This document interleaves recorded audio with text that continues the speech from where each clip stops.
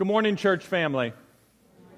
As always, it is wonderful to see all of you here today, as we will once again be opening up to chapter 11 in the Gospel of Mark, and we'll be looking specifically today at verses 27 through 33, or when the authority of Jesus Christ is challenged, which comes to us, church, in the Gospel of Mark, right on the heels of Jesus Christ cursing a fig tree and then cleansing the temple in Jerusalem as well.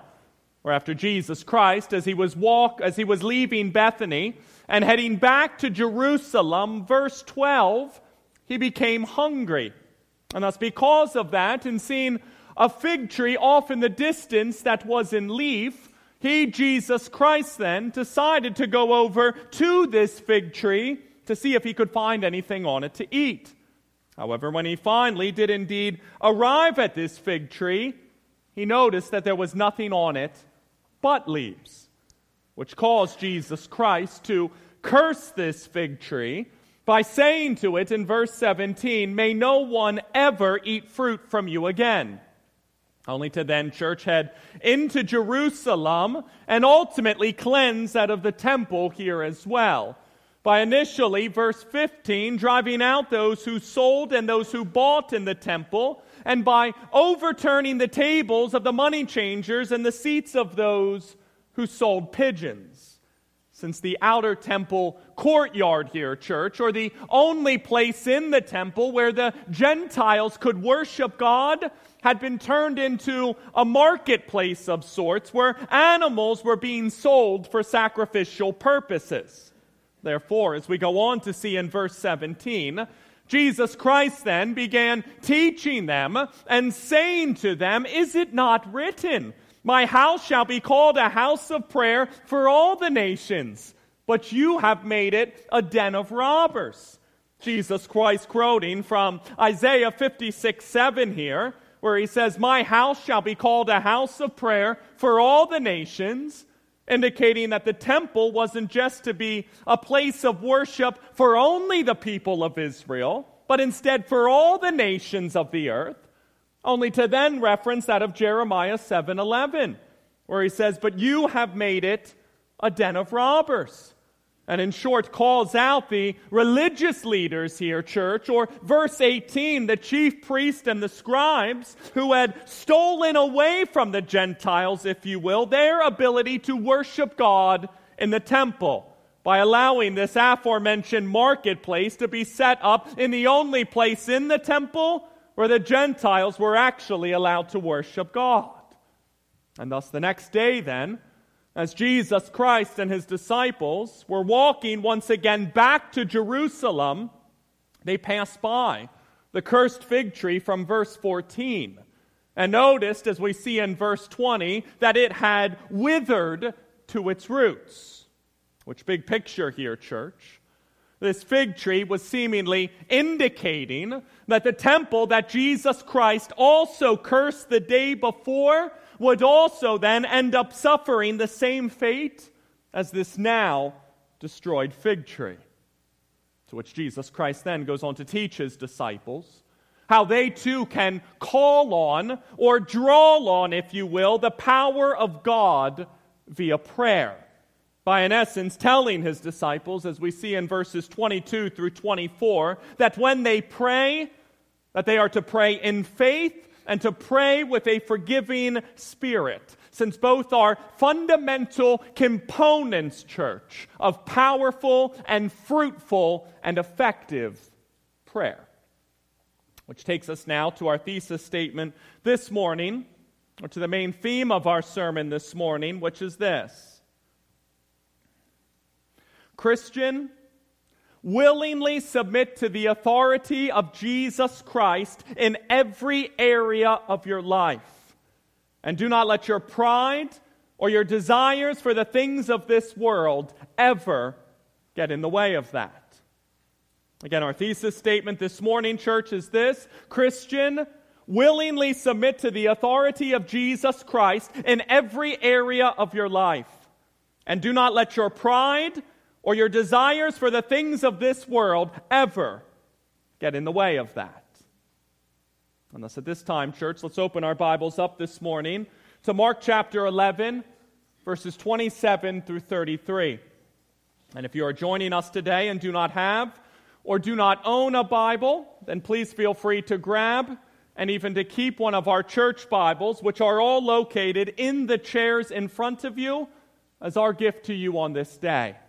And to also then open that brand new Bible of yours up at this time to page 847, and to join us as we as a church family hear the Word of God together this morning. For again, we are in Mark chapter 11 this morning, church, and we'll be looking specifically at verses 27 through 33.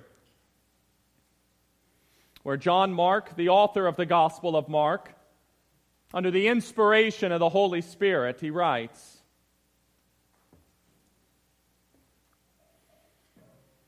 "And they came again to Jerusalem, and as he was walking in the temple, the chief priest and the scribes and the elders came to him, and they said to him, 'By what authority are you doing these things? Or who gave you this authority to do them?' Jesus said to them, 'I will ask you one question. Answer me, and I will tell you by what authority I do these things.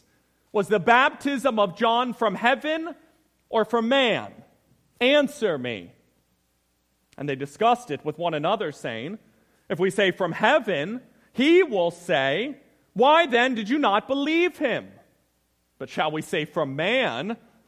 They were afraid of the people, for they all held that John really was a prophet. So they answered Jesus, 'We do not know.' And Jesus said to them, 'Neither will I tell you by what authority I do these things.'" Let's pray.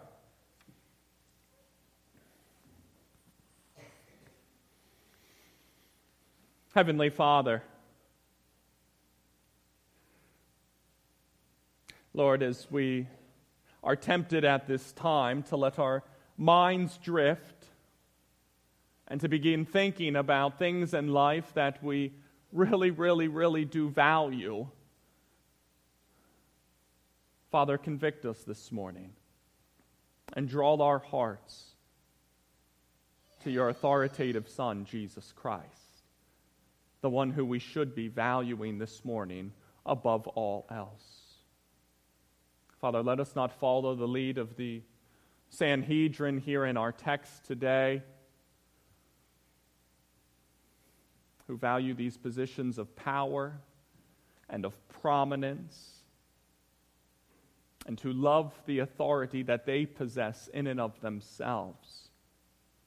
And because of this hard-heartedness, reject the authority of Jesus Christ. Father, if there is any aspect of our lives that we are unwilling to submit to the authority of Jesus Christ this morning, convict us, I pray. No matter what area of our lives, as those who have been saved by the blood of the Lamb, they all should fall under the authority of the God-man himself, Jesus Christ. Father, I pray that this text then opens our eyes and our ears this morning to see our need to repent if we are clinging to anything above Jesus Christ.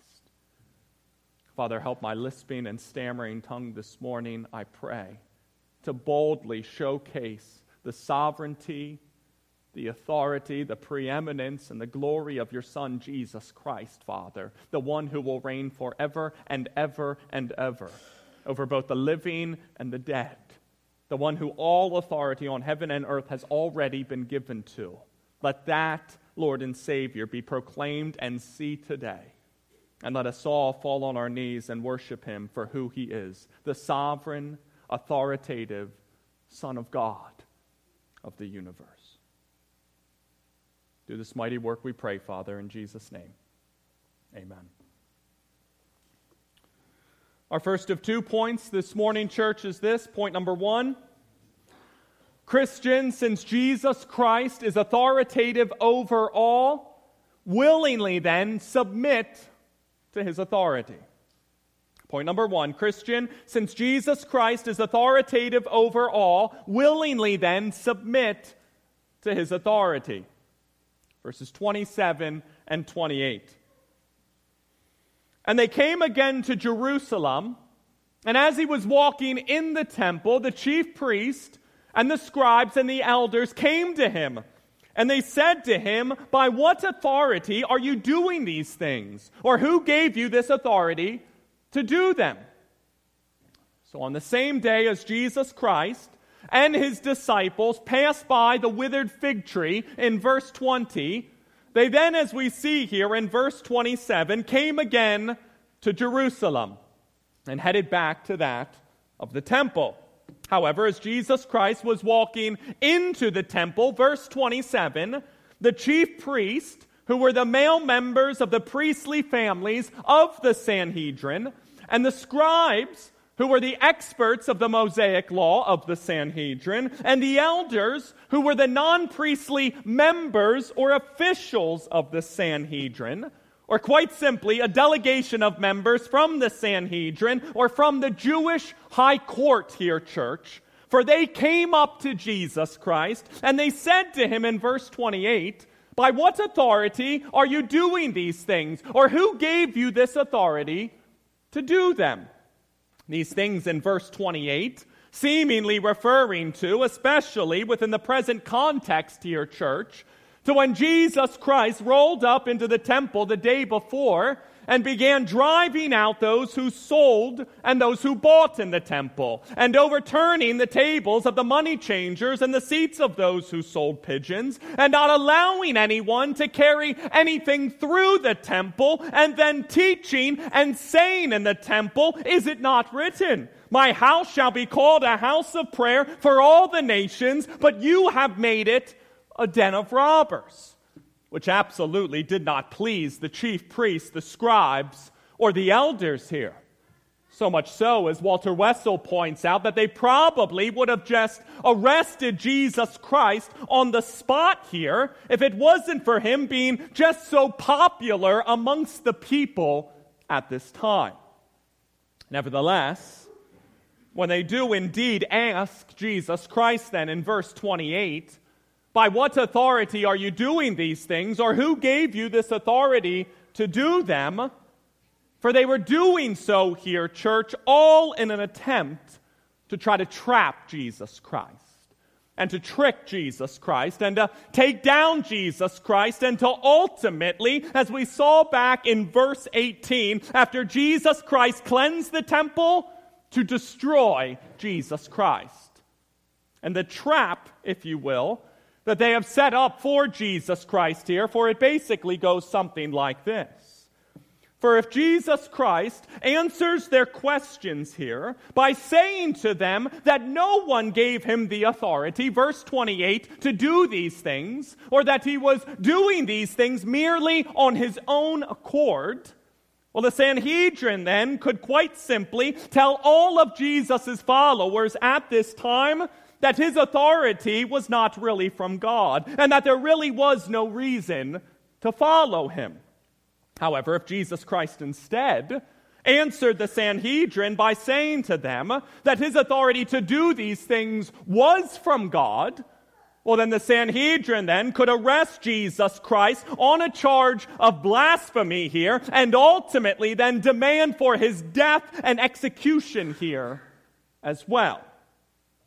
And thus, in light of the Sanhedrin's hostile and antagonistic challenge to the authority of Jesus Christ here, I want to pause for a second here, church, and consider how exactly we respond to the authority of Jesus Christ here as well. Especially since, as Daniel Aiken explains, we all have a source of authority in our lives. Someone or something that guides us and drives us, and something that rules.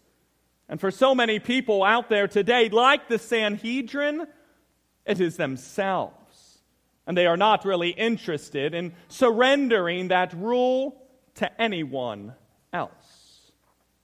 And thus lovingly, and in light of all that, for who then is the ultimate authority in your life, church? In that to drives your decision-making, church, and who guides your worldview, church, and who determines for you good from bad, just from unjust, ethical from unethical, moral from immoral, and ultimately right from wrong, church. For is it your selfish desires and political beliefs, church? Or your man-made laws and psychological feelings, church? Or your health, wealth, and prosperity aspirations and experiences, church? Or is it the rule, the reign, and the authority of the Son of God himself, Jesus Christ? For to paraphrase a story I found from the publication Bits and Pieces, when Christian Herter was the governor of Massachusetts during the 1950s, he was running hard for a second term in office. When one day, after a busy morning of chasing votes, and without any lunch, he arrived at a church barbecue, completely famished. And as Herter moved down the serving line at the barbecue, he held out his plate to the woman serving the chicken. And she then put a piece of chicken onto his plate and then turned to the next person in line. To which Governor Herter then said to her, "Excuse me, ma'am, would you mind if I had another piece of chicken?" "I'm sorry, sir," the woman said back to him, "but I'm only supposed to give one piece of chicken to each person here." "But I'm starving, ma'am," the governor said back to her. "Again, I am sorry, sir, but only one piece of chicken per customer here."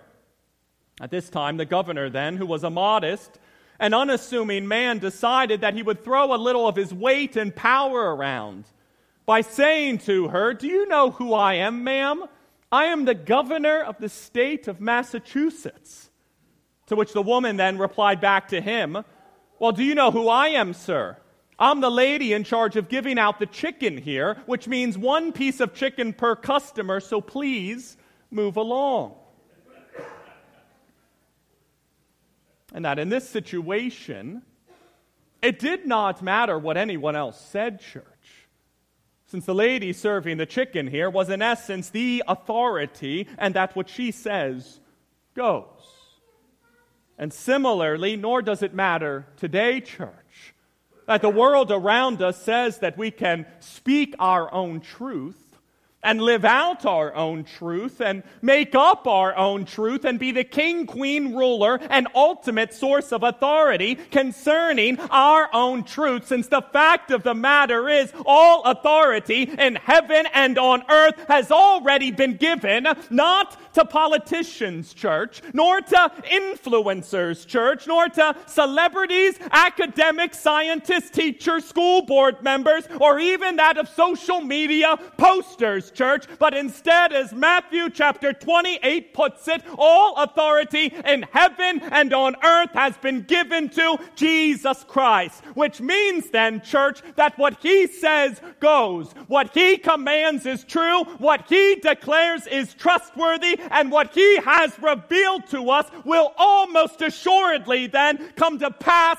in the end as well. And thus, let us be sure then, church, to not follow the lead of the hard-hearted Sanhedrin here and begin to challenge and question and reject the authority of Jesus Christ. Since Jesus Christ not only has the authority, church, to calm the storm, give sight to the blind, heal the sick, cleanse the leper, feed the 5,000, and even lay down his own life and take it right back up again, but also to execute judgment on all as the Son of Man himself. Therefore, quite simply then, church, place your faith in Jesus Christ, submit your life to Jesus Christ, and let Jesus Christ then rule and reign as the authority, church, over every aspect of your life, all while completely resting in the fact that your Lord and Savior Jesus Christ has most assuredly, church, been given the authority, John 17:2,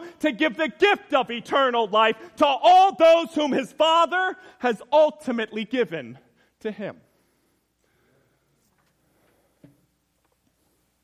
Which brings us to point number 2. Jesus Christ will not respond favorably to those who come to him in unbelief. Jesus Christ will not respond favorably to those who come to him in unbelief. Verses 29 through 33. Jesus said to them, I will ask you one question. Answer me, and I will tell you by what authority I do these things. Was the baptism of John from heaven or from man? Answer me. And they discussed it with one another, saying, if we say from heaven, he will say, why then did you not believe him? But shall we say from man? They were afraid of the people, for they all held that John really was a prophet. So they answered Jesus, we do not know. And Jesus said to them, neither will I tell you by what authority I do these things. So after being asked by the chief priest and the scribes and the elders in verse 28, by what authority are you doing these things? Or who gave you the authority to do this? Jesus Christ then, for he responds back to their questions here in verses 29 and 30, not by directly answering their questions, but instead by saying to them, I will ask you one question, answer me, and I will tell you by what authority I do these things. Was the baptism of John from heaven or from man? The John mentioned here in verse 30 being none other than John the Baptist, who we met all the way back in Mark chapter 1, church, as the forerunner of the Messiah, who came, verse 4, proclaiming a baptism of repentance for the forgiveness of sins, and preaching, verse 7, that after me comes he who is mightier than I, the strap of whose sandals I am not worthy to stoop down and untie. And that's what Jesus Christ was seemingly doing here in verse 30, was in essence asking the Sanhedrin, for was the ministry and the baptism of John the Baptist divinely commissioned and authorized by God, or did it merely originate from man? To which the Sanhedrin then, verse 31, discussed this question with one another, saying, if we say from heaven, he will say, why then did you not believe him? But verse 32, if we say from man, well, they were afraid of the people, for they all held that John really was a prophet. And what was taking place here is the Sanhedrin thought through the ramifications of their potential answers to Jesus' question in verse 30 was this. For if they answered Jesus' question by saying to him that John's baptism was indeed from heaven, or that John's ministry was indeed divinely commissioned and authorized by God, then Jesus Christ would say to them, verse 31, for why did you not believe him? And in essence, they would be forced to admit them, as numerous commentators have pointed out here, that they should have listened to John the Baptist, repented of their sins, and acknowledge Jesus' divine authority here as well. Since John the Baptist made clear, as we see throughout the Gospel of John, particularly that of John chapter 1, that Jesus Christ was indeed the Lamb of God who takes away the sins of the world and the Son of God himself. Whereas if the Sanhedrin instead say that John's baptism, verse 30, was from man, or that John's ministry originated merely from man, well then, as Dr. Luke puts it in Luke chapter 20 of his gospel, all the people then would have stoned them to death, since they were convinced that John the Baptist was indeed a prophet. Hence why this delegation from the Sanhedrin here, church, verse 32, were so afraid of the people. And thus it is because of that the Sanhedrin then put their tails between their legs, claim ignorance on their part, avoid the question altogether, and quite simply say back to Jesus Christ, for we do not know. To which Jesus responds back to them in verse 33 by saying, neither will I tell you, but by what authority I do these things. And although the Sanhedrin here, church, a scholar James Edwards points out, opts for the suspended judgment here, opts for keeping an open mind here, as some might say today. The reality is their response here shuffles between skepticism, unbelief, and cowardice. To which, as Edwards concludes, where there is faith even as small as a mustard seed, Jesus Christ responds with, "Truly I tell you."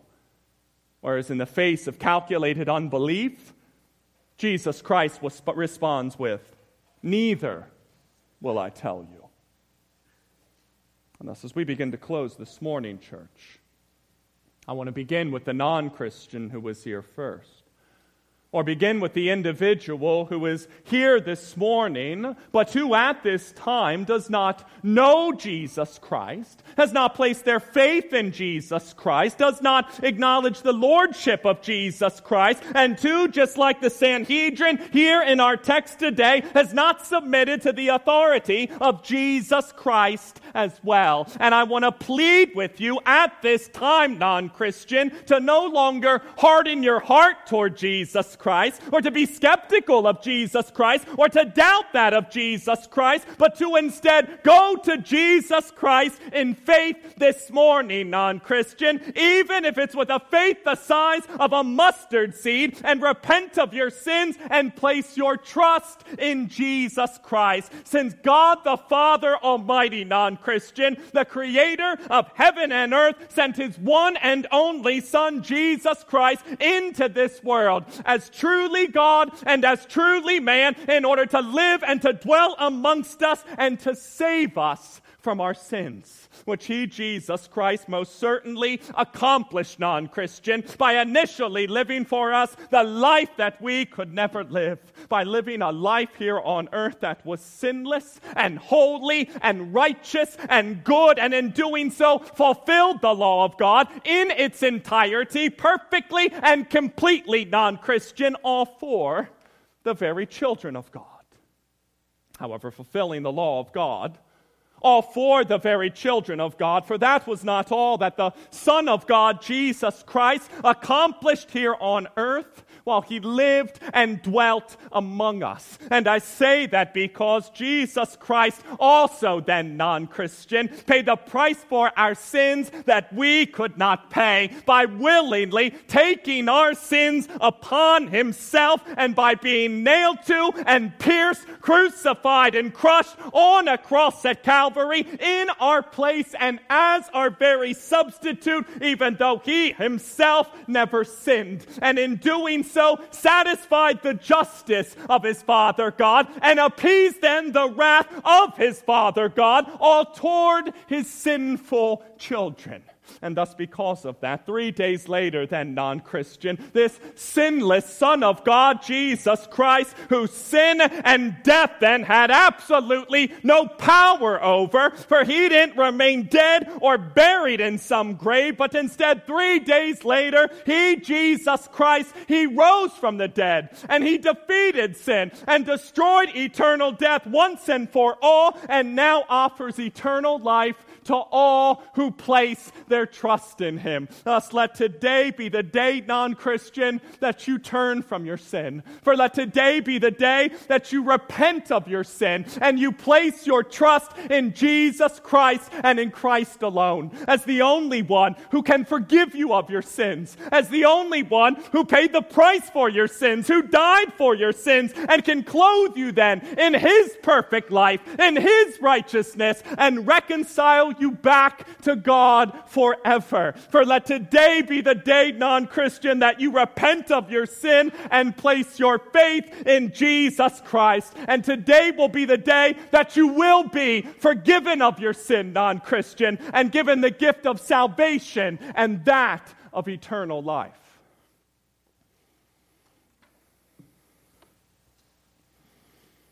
And to the Christian who is here today,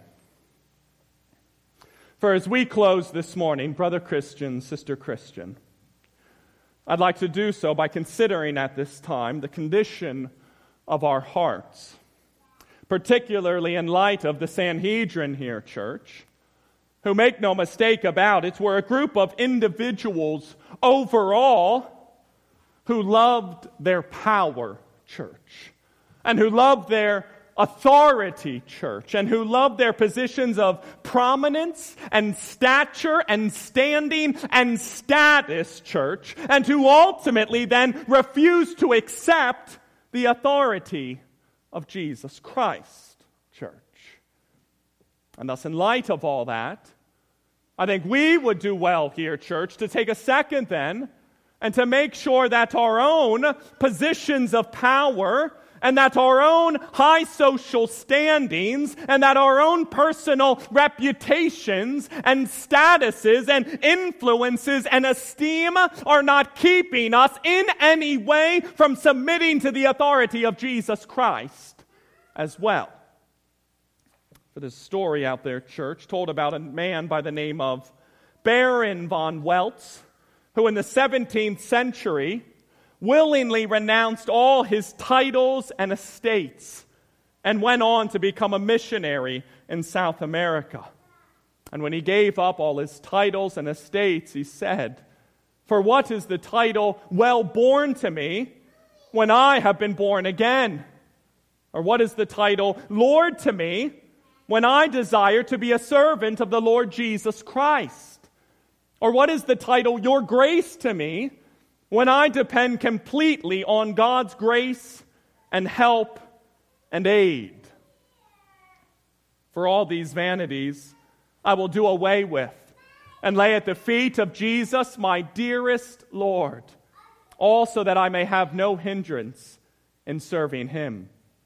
Similarly, so too should all of God's children, intent on serving the Lord, remove their hearts from this world and its honors and its glories and all their own self-satisfactions, and instead set their hearts on the things from above.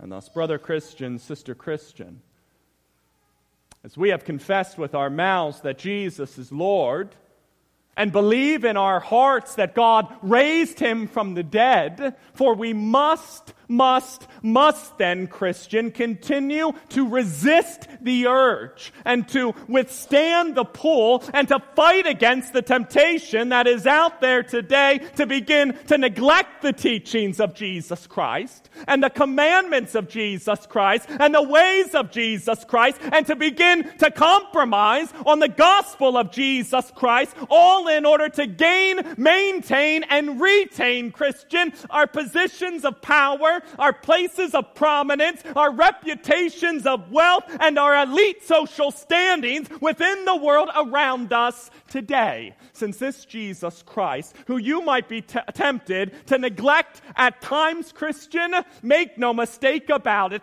is the Master and the Lord of all. Which means then that He must be authoritative then, Christian, over every area of your life. Over your theology and your finances, Christian. Your morals and your behaviors, Christian. Your jobs and your hobbies, Christian. Raising your kids and social media, Christian. What you stand for and even how you vote come November, Christian. And I say that because, as the late English evangelist Leonard Ravenhill once wrote, partial obedience to the Lord is disobedience to the Lord. And thus, because of that, for let us be sure then, brother Christian, sister Christian, that the idol of power and the idol of accomplishment and the idol of prominence and prestige and recognition and social standing and all those other like-minded desires of the flesh do not keep us from wholeheartedly submitting to our Lord and Savior Jesus Christ. Since God the Father, Christian, has not only highly exalted Jesus Christ, but also bestowed on Him the name that is above every name, so that at the name of Jesus Christ, every knee will bow and every tongue will confess that Jesus Christ is Lord. Therefore, make it your goal then, Christian, in the here and now and in all that you do, to willingly and completely and to fearlessly submit yourself to the authority and to the lordship of the sovereign Son of God Himself, Jesus Christ, the one who will reign supreme, church, forever Thus, it is my prayer that we as a church body do not get fooled into seeking after the desires of the flesh, and do not get bamboozled into clinging to our positions of power and our places of prestige, or valuing our social standing more than Jesus Christ. And thus let us be willing then, Father, to be stripped away of any and all things that might be keeping us from submitting every area of our lives to your Son, since we as the children of God do not desire to cling to the darkness, but instead desire to faithfully walk in the light. Therefore, help us then, Father, to see your Son, Jesus Christ, as he truly is, as our Master and Lord, who all authority in heaven and on earth has been given to, who is authoritative over the living and the dead, and who will one day judge the world and give sinners who come to faith in him the gift of eternal life. Therefore, by your grace, Father, empower us to submit to acknowledge, and to follow your Son, Jesus Christ, in all that we do, also that through him we can be saved from our sins and receive the gift of eternal life in his most holy and authoritative name alone. Let's pray.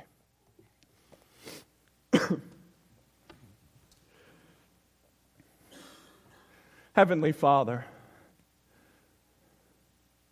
there is salvation in no one else other than your Son, Jesus Christ.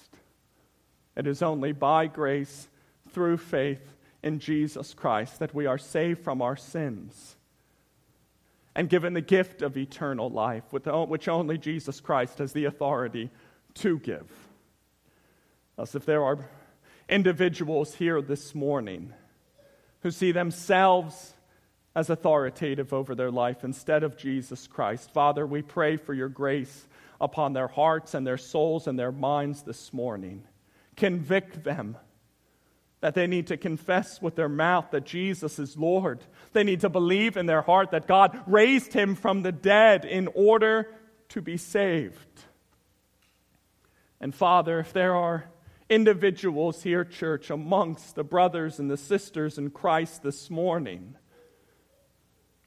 who are valuing at this time their positions of power, their prominence, what the outside world thinks of them, and they are willing to compromise on the teachings of Christ, on the commandments of Christ, on the ways of Christ, or on the gospel of Jesus Christ, convict them, Father. And Lord, help us as a church body to repent of that sin and to help us grow, Father, so that everyone here, as part of this body, is willing to put every aspect of our lives under the authority of your Son, Jesus Christ. It is a work, Father, that we know only you can do, but we will pray in faith, Father, for you to do it because you are the God of the impossible. Grow us, Father, we pray, in decreasing, so that in our lives your Son, Jesus Christ, increases. In Jesus' name, amen.